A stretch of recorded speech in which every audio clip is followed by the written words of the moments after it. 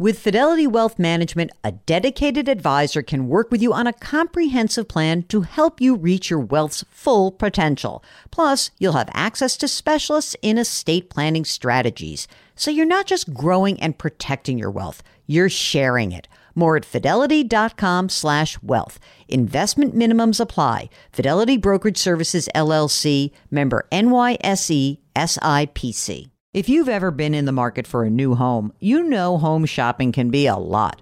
There's so much you don't know and so much you need to know. What are the neighborhoods like? What are the schools like? Who is the agent who knows the listing or neighborhood best? And why can't all this information just be in one place? Well, now it is on Homes.com.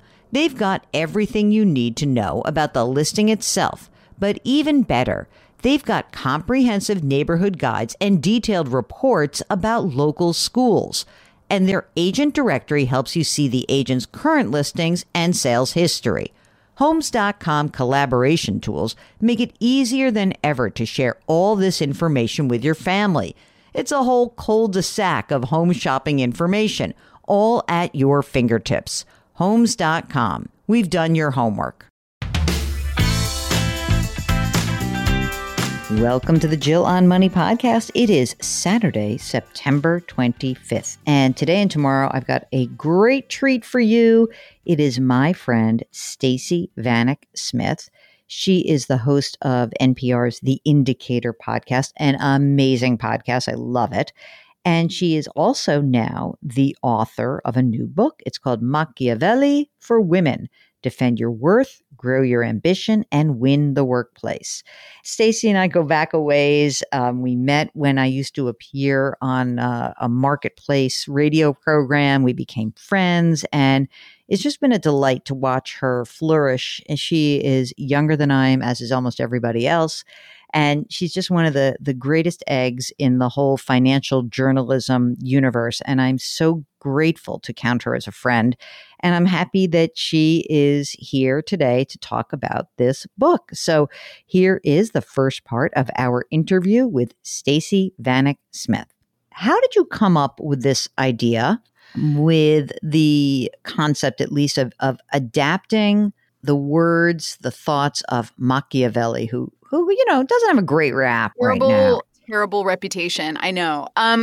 Well, the Machiavelli part actually came later. So initially, I've just been reporting on business and the economy for a long time. And one of the issues that comes up in various ways is sort of women and the economy and women at work. And because I am a woman in the economy, I think I probably took a special interest in it. And I did a few pieces that I was doing a piece on the pay gap. So I was interviewing economists who sort of focus on the pay gap.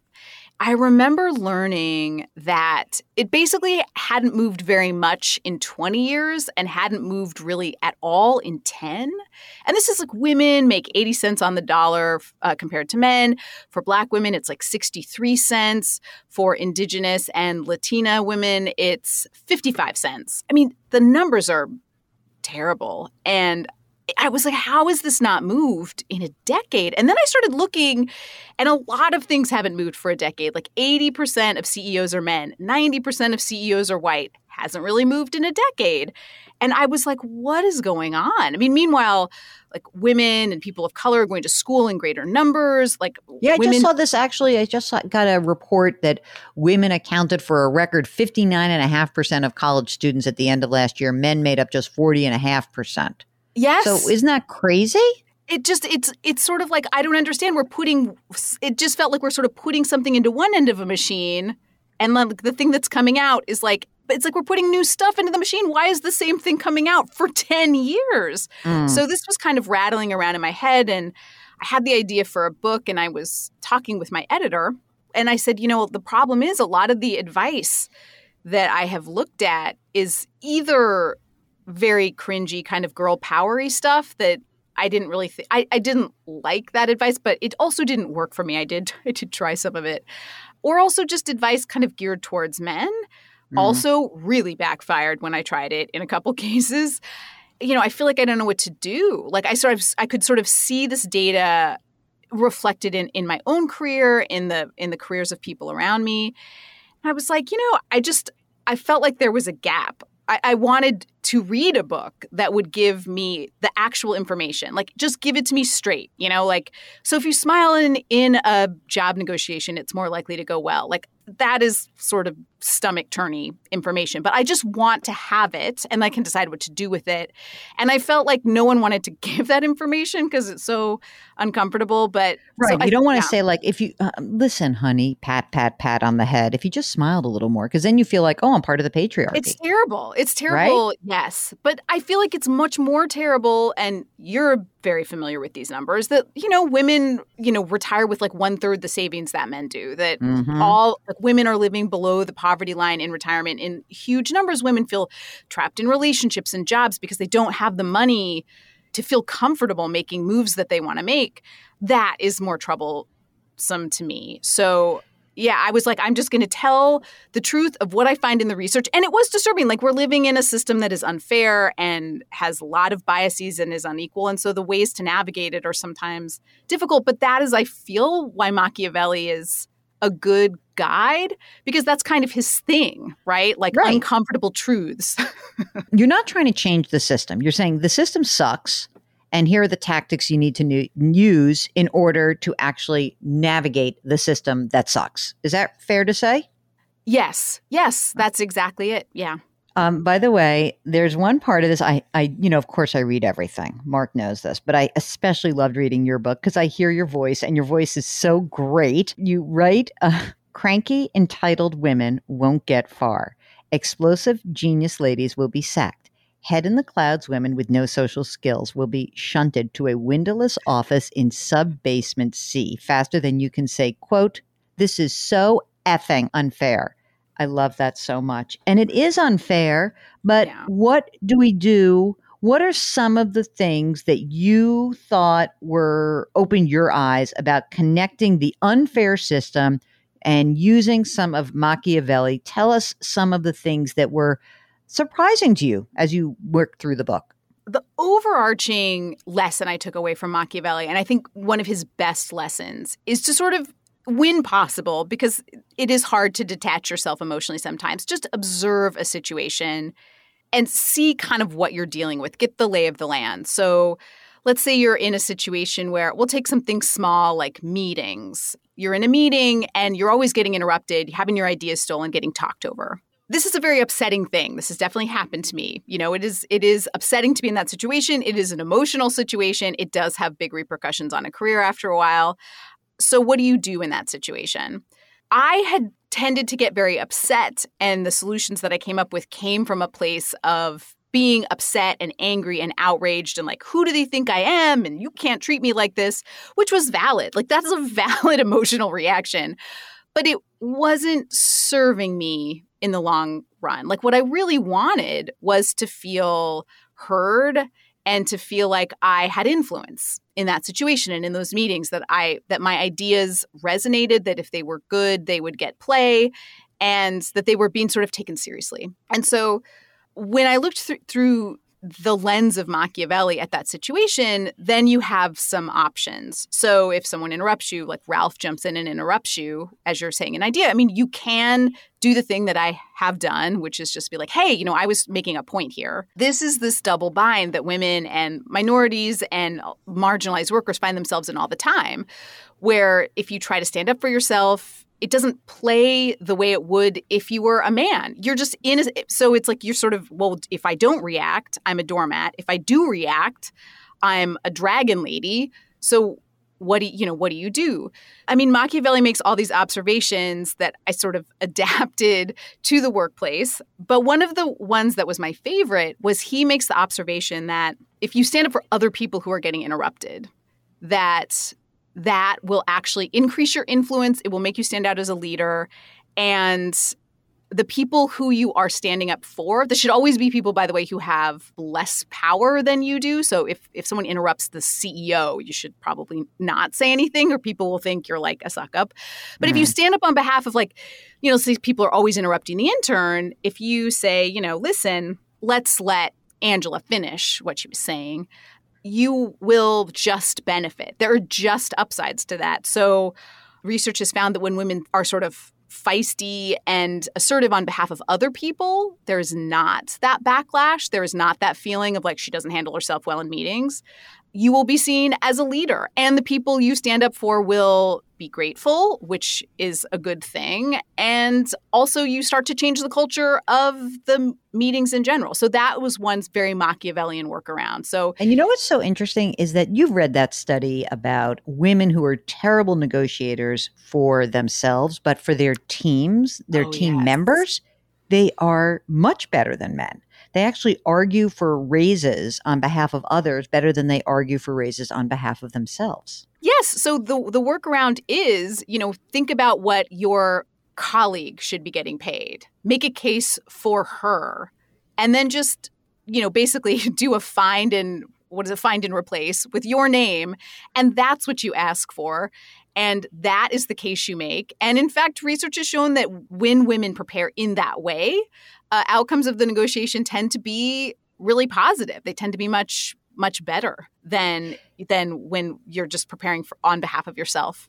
Now, you have a whole chapter on confidence, and I find this to be very interesting. And also, so Claire Shipman blurbed your book, and she wrote a great book, and I actually interviewed her in front of a live audience for maybe American Express or some company. I can't remember where it was, but I interviewed her and we talked so much about confidence. And you know what was fascinating to me? Because people who have confidence don't quite understand, like we look, and I'm going to talk about me because I have confidence and I think it's all about me playing sports. I really do. And Claire and I had this whole long conversation about girls who play sports tend to rise up much more quickly than those who don't in the corporate world. So I look at someone and I say, Stacey Vanek Smith, unbelievable, fantastic professional. How could she not be confident? And I think, well, that's so weird. She's so amazing. Aww. And you say that there are studies that are showing that women are basically half as confident as men. Now, everybody has experienced this. Like these dopes are like, yeah, I'll just go take that job, even though I'd have no idea what that job is. And I'm going to go do it. And CEO of WeWork. Look at that guy. Amazing. Oh my God. I mean, but there's like, I've seen this 1,000 times of with people who say to me like, well, my boss asked me to take this job, but like, I don't know how to do that. So I wouldn't do it. And meanwhile, 12 men would line up and be like, I'll do it. I have no idea what it is. Who cares? I'll do it. And what is it that gives them this confidence, even though they're actually not that talented? I mean, the short answer is I'm not sure. I think it's just cultural messaging. I mean, women are taught to be self-deprecating, supportive of other people, nurturing. I mean, kind of trained to be in a background position. Men are sort of taught to be assertive, independent, to speak out, to stand up for themselves. These are the qualities that we tend to like in men versus the qualities that we tend to, quote unquote, like in women. Everyone, I think, has self-doubt and struggles with self-confidence. But the issue is that I think sometimes those doubts get reinforced by the world around you, and it kind of creates a negative feedback loop. For the book, I spoke with a woman, Neha Narkede. She's a founder of a unicorn company, one of the few female founders of a unicorn tech company called Confluent. And what she said is she was sort of rising up in the world of tech. She'd grown up in India. So she kind of came to the U.S. and was observing the culture in tech from a little bit of an outside perspective. So she had fresh eyes. And what she said was she just noticed that, when men tried things that they hadn't done before, there was just a lot of positive reinforcement. Like, oh, man, you can do this. You got this. Go. And when women did, there was just a lot of doubt. It was like, well, like, I don't know, you haven't done this before. Like, this is kind of a new thing. Have you managed people before? And of course, the research has shown this for a long time. And when she told me this, I didn't find the information shocking. I was like, oh, yeah, that's true. But that has a huge effect. I mean, those little micro reactions that are, I don't think, intentional at all. But it's just people's doubts, and you sort of live with that in the early parts of your career when you're insecure and finding your way. You're getting a lot of like, well, your work is good. I don't know. And meanwhile, Ralph, who's, let's say, doing work at exactly the same level, is maybe not getting those doubts, is getting a lot more support. You say that you should pair, one way around it is to pair confidence with modesty. Tell me how that would work in practical terms. Explain that a little bit. One of the people I spoke with for the book is a gender researcher and legal scholar named Joan C. Williams. And Joan was in academic law.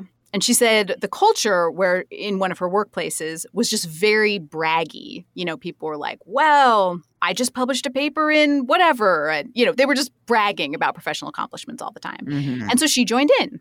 She said she noticed that it didn't seem like people liked her at work and she couldn't figure out what was going on. So she read a bunch of gender research and started experimenting with different things. And one of the things she said she stopped doing was bragging. She just stopped. And she's like, I figured my work speaks for itself. That really resonated with me because I had read in a negotiation book, I went into a negotiation, oh my God.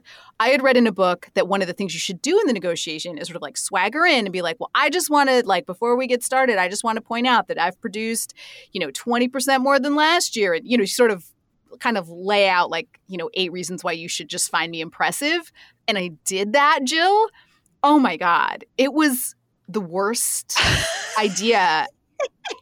It was so bad. My manager looked at me and was like, wow, you really think a lot of yourself. Oh no. And I don't remember anything else that happened. I asked for no raise. I think I just said, I don't remember anything that came up in my feedback review. I was just like, oh, crap.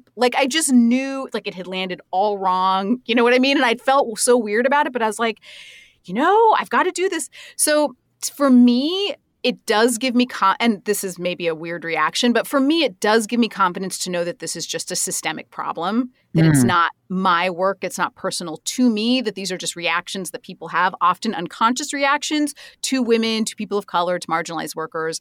Their work is just viewed differently. And the fact people are critical of you or questioning you, it is not personal. You are just dealing with things that the most amazing, transplendent, awesome, brilliant women have dealt with, for decades and decades. That's part 1 of Machiavelli for Women. The author, Stacey Vanek Smith, will be back tomorrow, and we are going to cover a lot of ground. I love this book. It is a fun read. It's not so proscriptive that in a way that's like, oh my God, you have to do this. It's actually things you can do in your life. So I very much encourage you to check out the book Machiavelli for Women. And of course, tomorrow we'll have part 2 of our interview with Stacey Vanek Smith. As for today, well, do me a favor. Put your hands metaphorically on someone's back. It will really make that person feel better, and it's likely to make you feel better. Okay? Grit, growth, grace. We'll talk to you tomorrow.